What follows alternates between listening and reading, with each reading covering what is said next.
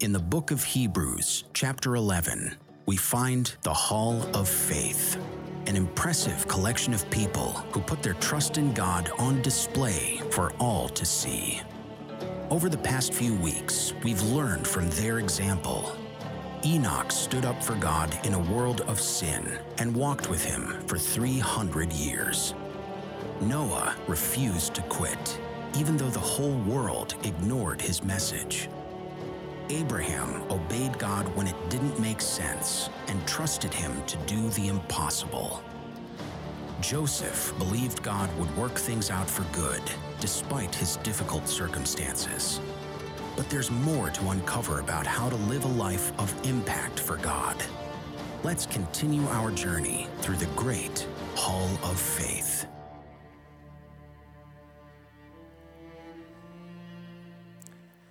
I want to welcome everybody here in the room, also those joining us on the stream and on TV. We're glad you're a part of the Sagebrush family. We are in the middle of a series called The Hall of Faith, but before we get into that today, for those in the room, when you came in, you got a contact update sheet. Many of you filled that out last week. Please don't fill out a second one. That just doubles our work, but if you didn't get the chance to fill it out, you weren't here last week, fill out that contact update sheet. We want to have the latest, greatest information about you.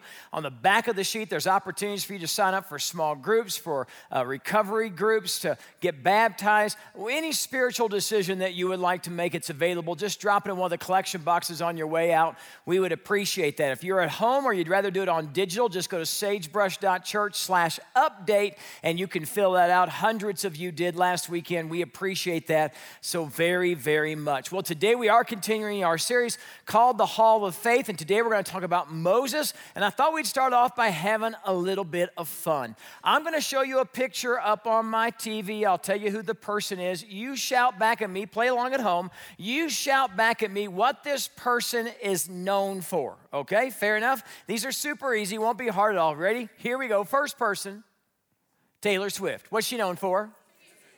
Many of you said singing. I appreciate that. I heard an auto-tune over there. I appreciate that as well. Sometimes she doesn't sound the same in concert as she does on her records. That's most musicians today, you know. I'm feeling spicy. Just stay with me. All right, here we go. Here's the next one, Michael Phelps. Swimming, some say swimming, some say pot. Okay, it could be either one. Could be. Here's the next one, Ryan Reynolds. Somebody said movies, I heard Blake Lively as well, but those are two good things right there. Okay, let's go to the next one. Oprah Winfrey. We really don't know, do we, to be honest with you?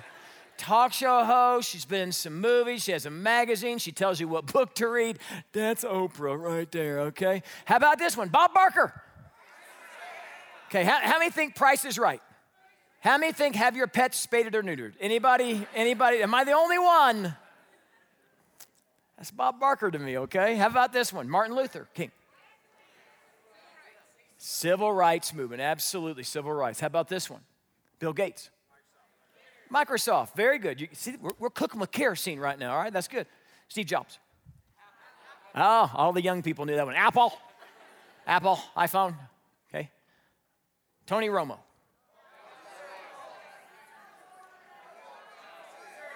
There's lots of differing opinions.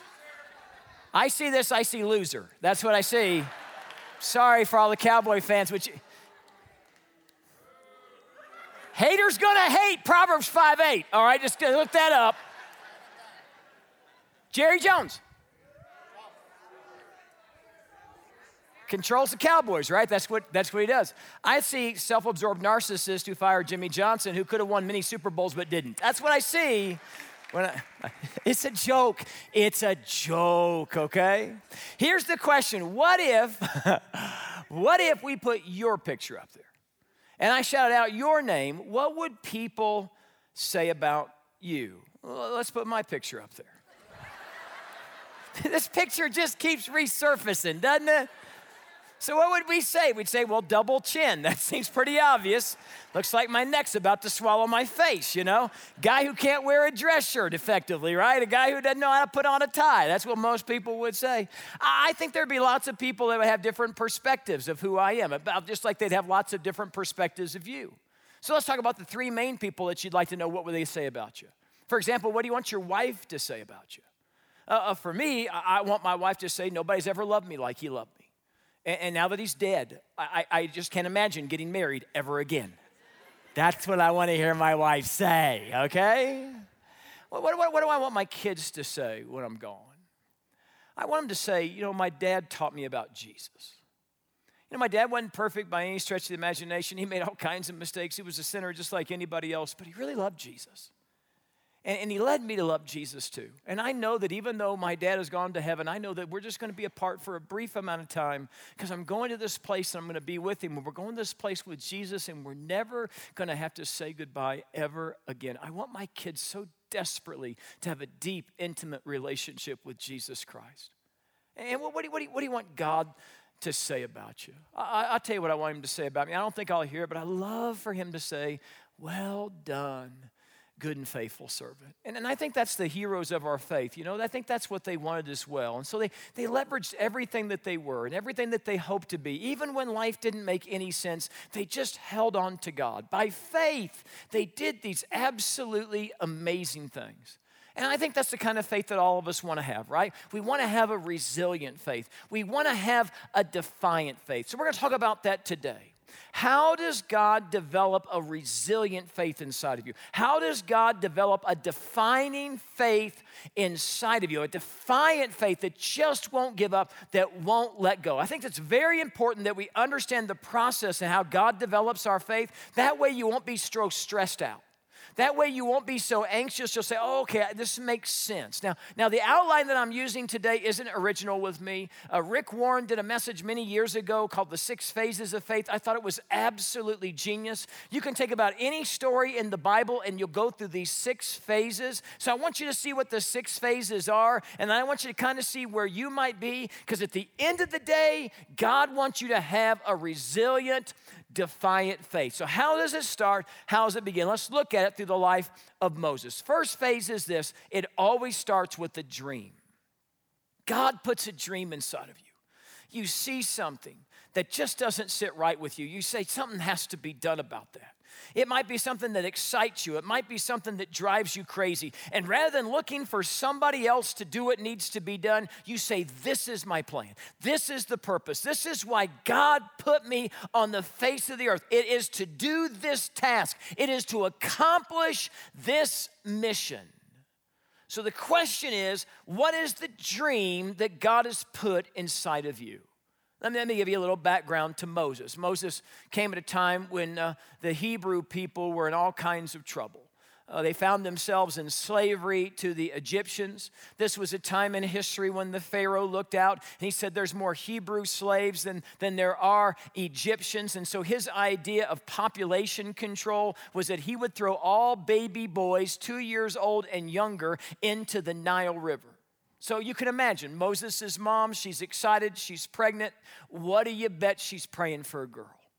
I think everybody at that time would probably be praying for a girl. And the reason they would be praying for that is they don't want soldiers busting in their house, ripping their brand new baby boy, taking him out to the Nile and drowning him, and there's nothing you can do about it. Oh, I'm sure they counted down the days. I'm sure they looked forward to seeing that child and hoped and prayed that it would be a girl. But he came out and it was a boy. Now, what in the world are they going to do? What are they going to do? Well, what they do, what any parent would do, they begin to hide the child. And as they hide the child begins to grow. Well, here's the problem. You can only hide a child for so long. At some point in time, you can't hide the child anymore. Well, Moses' mom was a shrewd woman. She was a sharp woman. She did exactly what the Pharaoh told her to do. She put Moses in the Nile River.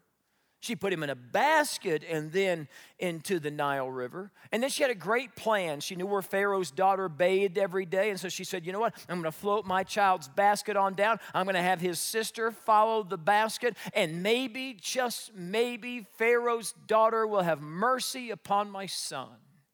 And sure enough, her plan worked. When Pharaoh's daughter called for the basket to be brought over, she saw the newborn baby boy and she had compassion upon him, and she decided to take that child in as her own. And Moses' sister got there at just the right time, and Pharaoh's daughter said, hey, is there anybody you know that's nursing right now? And the sister said, well, there is a Hebrew woman I know that is doing that. And so Moses' mom got to help raise her son. in Pharaoh's palace. That's a pretty good plan right there. Well, we know that Moses grew up, and we know at some point in time that he began to realize that he wasn't an Egyptian, but that he was a Hebrew. Now, imagine what that must have been like. I'm guessing that his mom told him the truth, but I'm imagining that he looks over the kingdom of the Egyptians and he sees his people being beaten. He sees his people being mistreated, and it just doesn't sit well inside of his soul. I think Moses said, you know what? Someone needs to do something about this. God, someone needs to do something about this. And rather than looking to the left or to the right for someone to do it, Moses said, I'm just the guy to do it. Friends, that's how it starts. Something happens to you. You see something.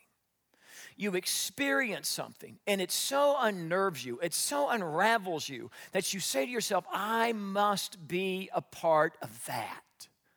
That's the way it was for me. The dream that God placed inside of me was to start this church, and I couldn't shake it. And I walked down to the senior pastor, Charles Lowry. I said, I think I'm the guy for the job to start the church on the west side. And I was so excited. And I didn't know how it would turn out. I mean, never in my wildest imagination did I ever think that our church would see the things that we've got to see and be a part of the things that we've gotten to be a part of. It's absolutely amazing. I remember when we first launched the church, and there was just a couple hundred of us coming at the time. And I remember looking over at my wife. We were watching TV. We just turned off to go to bed. And I said, you know what? I've got to pursue this dream. I've got to do what God has placed inside of me. If I don't do it, I know I'm going to have the greatest regret of my life. And boy, wouldn't it have been? Because I would have missed everything that God is doing in our midst. So God puts a dream inside of Moses. It's not right that the children of Israel are being treated this way. Well, Moses is an impatient person. And the problem with Moses is he's got a bad temper, and he gets ahead of God. Let me ask you a question. You ever been in a hurry when God wasn't in a hurry? God gives you a dream, and you go right after that dream, and you take matters into your own hands, and you mess things up worse than they were in the beginning. So one day Moses is walking around the kingdom, and he sees an Egyptian taskmaster beating up a Hebrew slave. His anger gets the best of him. He jumps in, kills the Egyptian taskmaster. Now, he's certain that all the Hebrew slaves are going to rise up and see him as the deliverer that he is. They're all going to have his back, and the revolution will begin. But nobody follows Moses. In fact, he becomes the most wanted man in all of Egypt, and he flees out into the desert. And for the next 40 years, you know what he does? He tends sheep. For the next 40 years, he raises his family. Nothing wrong with that. But that dream that God had placed inside of him, well, I think it's a long forgotten dream, don't you? Because he messed up. He blew it. And there's no way that God could ever use him. 40 years, the dream dies inside of him.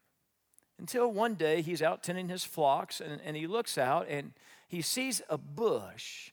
And the bush is on fire, but it's not being consumed. And he looks at it over a day or two, and he sees the bush isn't being consumed. So he says, I'm going to go check out this side. I've never seen anything like it before in my life.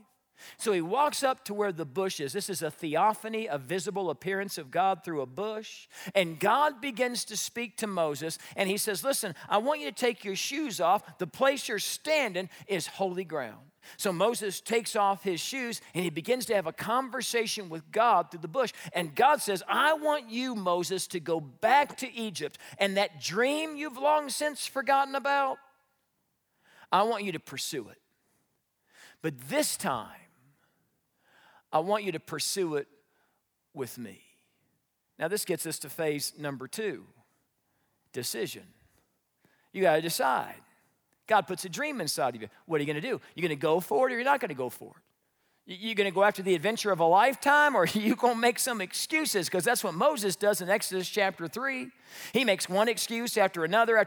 He says, I'm not very good with my speech. I stutter quite a bit, and I don't even know what your name is. I mean, somebody's going to say, who sent you? And I'm going to say, I don't even know the eyes. Who are you? And God said, well, you tell them I am sent you. And Moses says, that's not even good grammar right there. I am sent you. That doesn't make any sense. I am who I am. Who's going to say that? That's the craziest name I ever heard.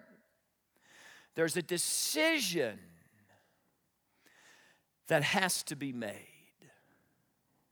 So I got to ask you a question. Do you have a dream? What's God placed inside of you?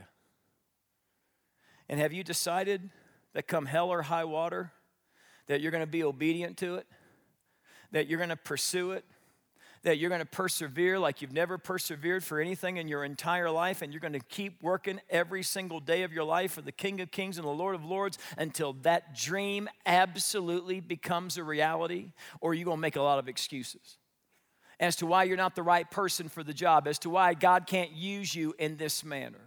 Some of us sit around every day thinking that you're small potatoes. You know what I wish people would do?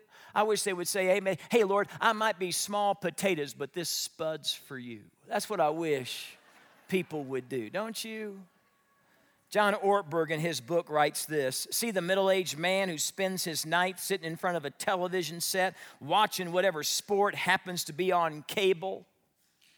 He was once all fired up with bright plans for the future and strong yearnings to make his mark on this world. But somewhere along the line, all the fire went out and he settled for comfort. His dreams were sacrificed to a lazy boy and flickering images on a screen. He is the story of unrealized potential. Hope you enjoy your cheese puffs.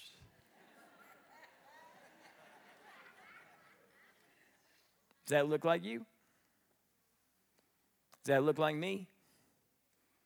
Wasting our lives away, one cheese puff at a time.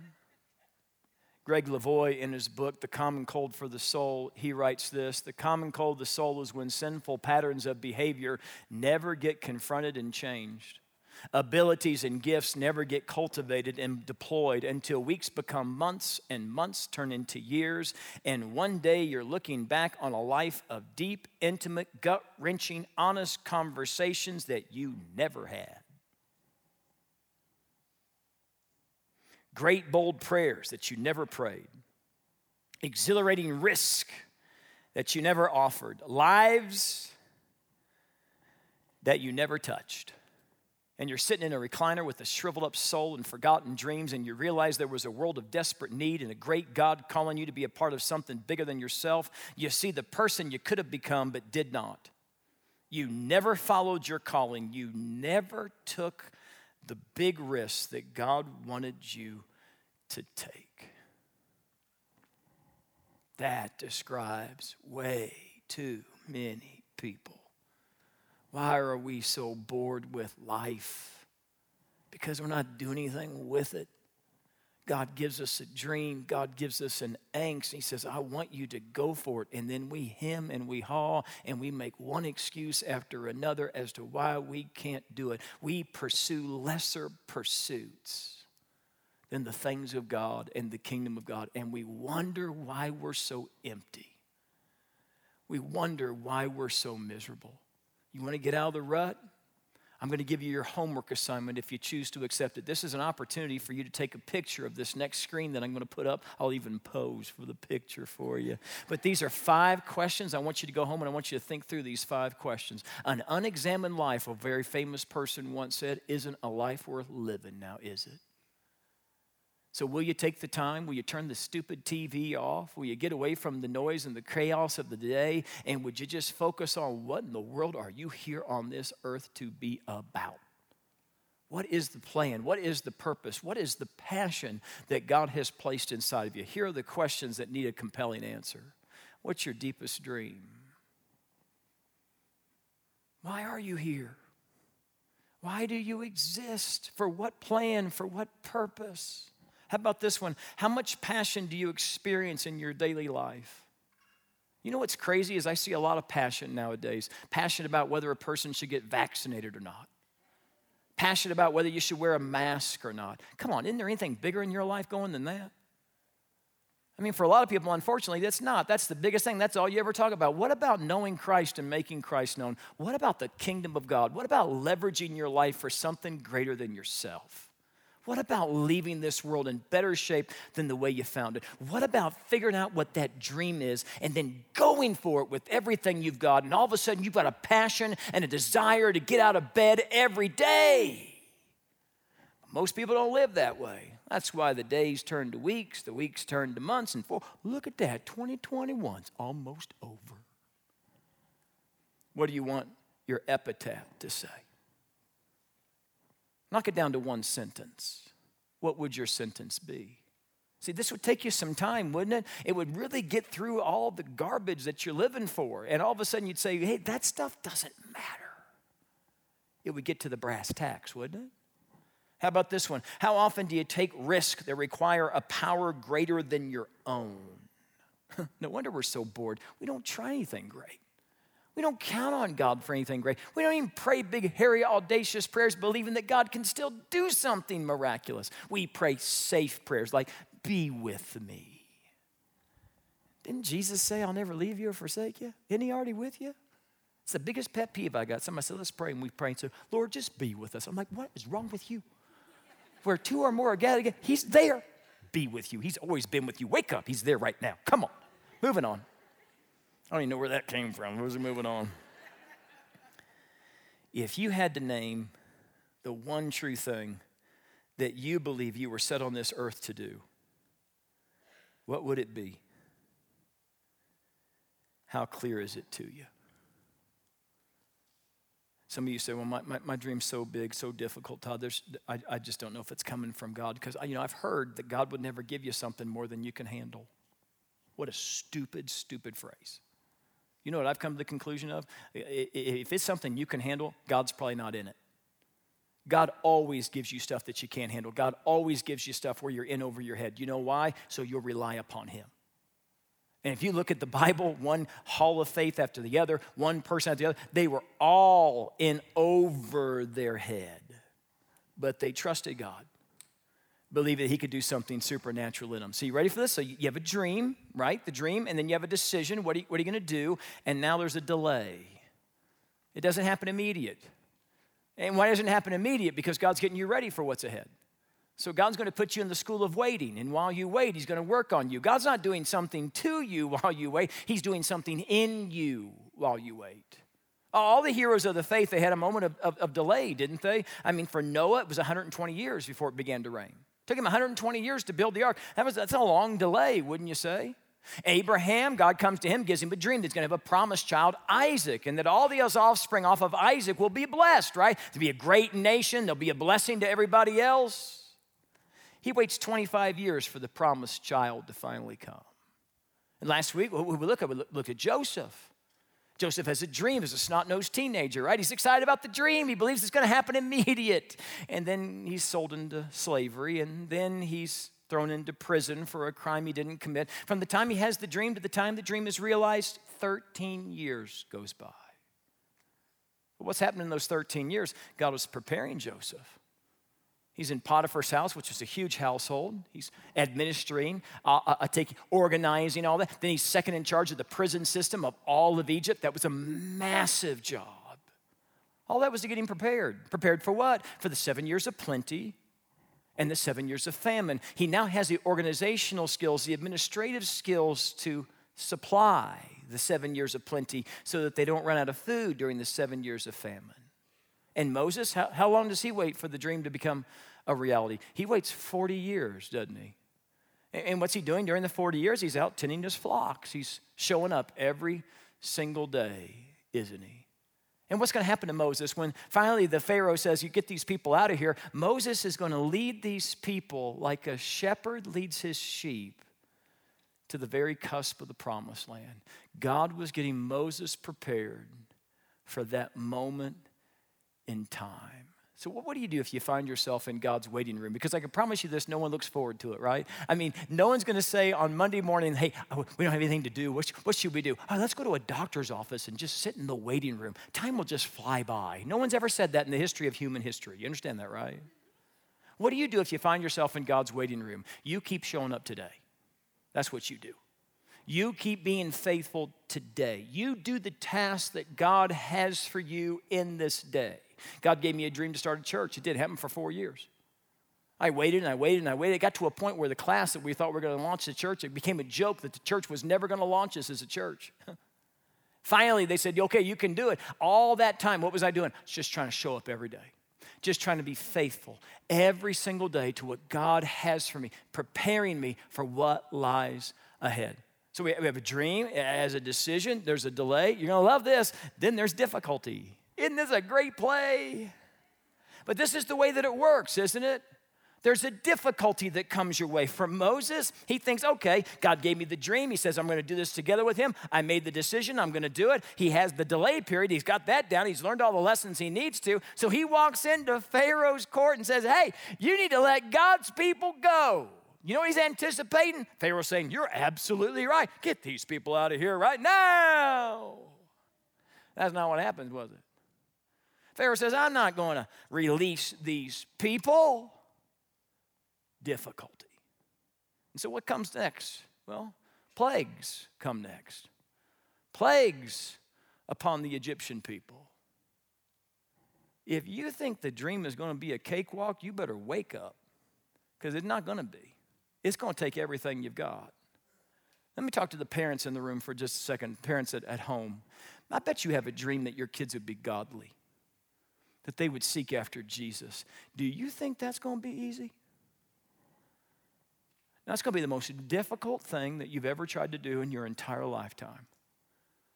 To give them their own faith, to teach them in the ways and teachings of the Lord. That means you got to show up every single day, doesn't it? That means you got to take your relationship with Jesus seriously. That means you got to read the Bible together. You got to pray together. You got to talk about spiritual things. You got to make Jesus the centerpiece of your home. And oh, friends, there'll be days you'll want to pull your hair out. There'll be days you're like, no, these kids are never going to get it. But you keep showing up no matter what. If you ever want to do something significant for God, you just need to understand something. You're going to take shots. There's going to be critics. There's going to be people that lie about you, gossip about you. There's going to be all kinds of terrible things that come your way. You're going to be very, very discouraged at some point in time. That's just the way that it is. Now, the question is what are you going to do with that? You're going to give up? You're going to quit? I read a story this past week about a farmer. He had a mule. Mule fell into an old well. Farmer sits there and he thinks, what in the world am I going to do? That old well's not worth anything. And that old mule, well, he's lived a long life, but I hate to have him suffering down there. I've got to do something humane to take care of that mule, because I can't have him down there struggling like that. We called up his neighbors and brought the neighbors over. He says, here's the old well, and there's the mule right there. It's been a faithful mule, but there's no way we don't have a crane or anything to get the mule out. What in the world are we going to do? One of the neighbors says, well, the most humane thing we can do is end his life quickly. And the quickest way we can end his life is to throw dirt down into the hole, and we'll bury the mule and he'll die. Well, they couldn't come up with another idea, and so they said, all right, let's do that. And so they all gathered their shovels together, and they began to get scoops of dirt, and they began to throw it down. Well, you can imagine how startled the mule must have been. One blow after another blow after another blow. And he was scared, he was anxious, he didn't know what to do. But then all of a sudden a thought occurred to the mule. Well, what if I shook it off and stepped up? Every time I got a blow, I just shake it off and I step up. And that's what he did. Blow after blow, dirt scoop after dirt scoop. He just shook it off and he stepped up. He shook it off and he stepped up. He shook it off and he stepped up. And it wasn't too long before he walked out of that old abandoned well. What's the point of the story? The things that you think are going to bury you might end up being the things that bless you. So what are you going to do? I'll tell you what I do. Shake it off. Shake it off and step up and keep your eyes on Jesus, the author and perfecter of our faith, who for the joy set before him endured the cross. He shook it off and he stepped up. All right, ready? Got a dream. You make a decision. There's a delay period. Then there's difficulty. You ready for this one? You're going to love it. Dead end. It just gets better, doesn't it? Moses goes in one day. Pharaoh says, get these people out of here. I don't want these people around here anymore. The plague of the death angel came, finally broke him down. He said, get these people out of here. Moses is like, sweet. They are heading out. And so Moses begins to shepherd the people, and he goes exactly the direction that God has him to go. And God leads him right to the Red Sea. And it's not passable. And Moses has got to be thinking, what in the world are we doing at the Red Sea? Little does Moses know that back in Egypt, Pharaoh's changed his mind. He's decided that he's going to kill his economy if he loses his free slaves. So he says to this army, he says, go get those people and bring them back. What in the world was I thinking? Now you got the Red Sea on one side of you and the most powerful army, the Egyptians, on the other side. What would you do? What would you do? I'll tell you what the people did. They cried out, they moaned, they groaned. Oh, you let us out here, Moses, just to die. What did Moses do? Same thing you should do when you find yourself in a dead end. He called out to God. And what did God tell Moses to do? He said, take what you got and be faithful today. That staff I gave you, Moses, raise it up. I'm going to do a miracle before you. And that leads us to the last phase, deliverance. God shows up. The Red Sea parts. The children of Israel walk across on dry land, then the Egyptian army tries to follow suit, and the waters come back down, recede, and the Egyptian army is drowned on that day. Don't we love it? Deliverance.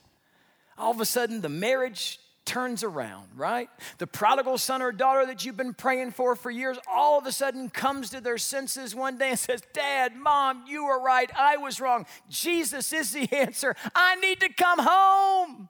And you're like, what just happened? Because it looked like there was a dead end, and then all of a sudden God parts the Red Sea and you get deliverance. That job that you can't stand, that job that's going nowhere, all of a sudden you get promoted. You become the fat cat in the corner office. Deliverance comes your way. Oh, we love it when God shows up the way we want him to. But what about when he doesn't? What about when the prayer doesn't get answered the way you want it to? What about when the storm continues to pour down upon you?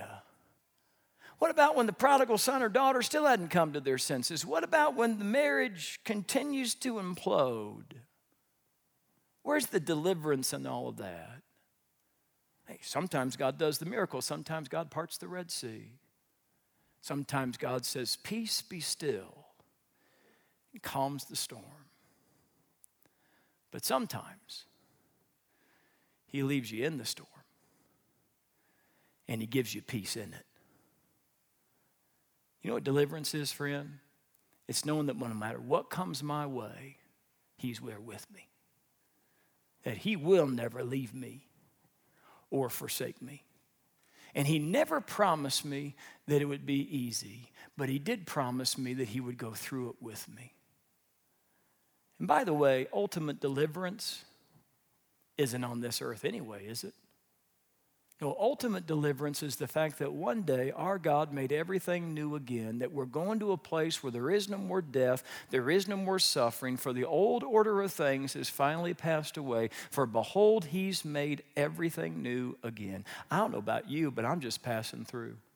I don't belong here in this dump. I've got a mansion waiting for me in heaven. I'm going to a place where there is no more death, there is no more sickness, there is no more suffering, and there is no more pain. You know what the greatest miracle is? Is that when you're going through hell on earth, that he's your peace that passes all understanding. That he calms you down in the midst of the storm. I've been your pastor for a long time, been to a lot of bedsides of people who are dying of cancer. I'm always shocked, I'm always amazed. I shouldn't be at this point in time. Seeing these people's resilient, defiant faith. And they look at me and they say, you know what, Todd, I prayed. I prayed for deliverance. The kind of deliverance they were praying for was that God would touch their body, that would heal them, that the chemotherapy would work, the radiation would work, but the cancer continued to ravage them. More than one occasion, I've had people say, well, he didn't do exactly what I thought, but that's okay. Because I know to be absent from this body is to be present with the Lord. And that's the greatest deliverance of all. So what kind of faith does God want inside of you? What kind of faith does he want inside of me? A faith that says no matter what comes my way, even if it doesn't make any sense, Even if God doesn't answer my prayers the way I think they should be answered, even if God doesn't intervene in the way that I think that he should, blessed be the name of the Lord. I'm holding on to him no matter what. I will be faithful to the one who's always been faithful to me. That's the kind of faith that God is trying to develop inside of you and inside of me. Let's pray. Dear Heavenly Father, give us that defiant faith, a faith that endures, a faith that won't quit, a faith that holds on as you hold on to us. God, we want that more than anything else. That's why we showed up. That's why we tuned in. Now help us, Lord, to relax as we go through the difficulties of life, knowing that your eye is always upon us, that you will comfort us and that you will help us. God, give us the strength to be faithful to you as you've been faithful to us. God, that dream that you've placed inside of us, God, I pray that we would see that dream through. I ask this in Jesus' name. Amen.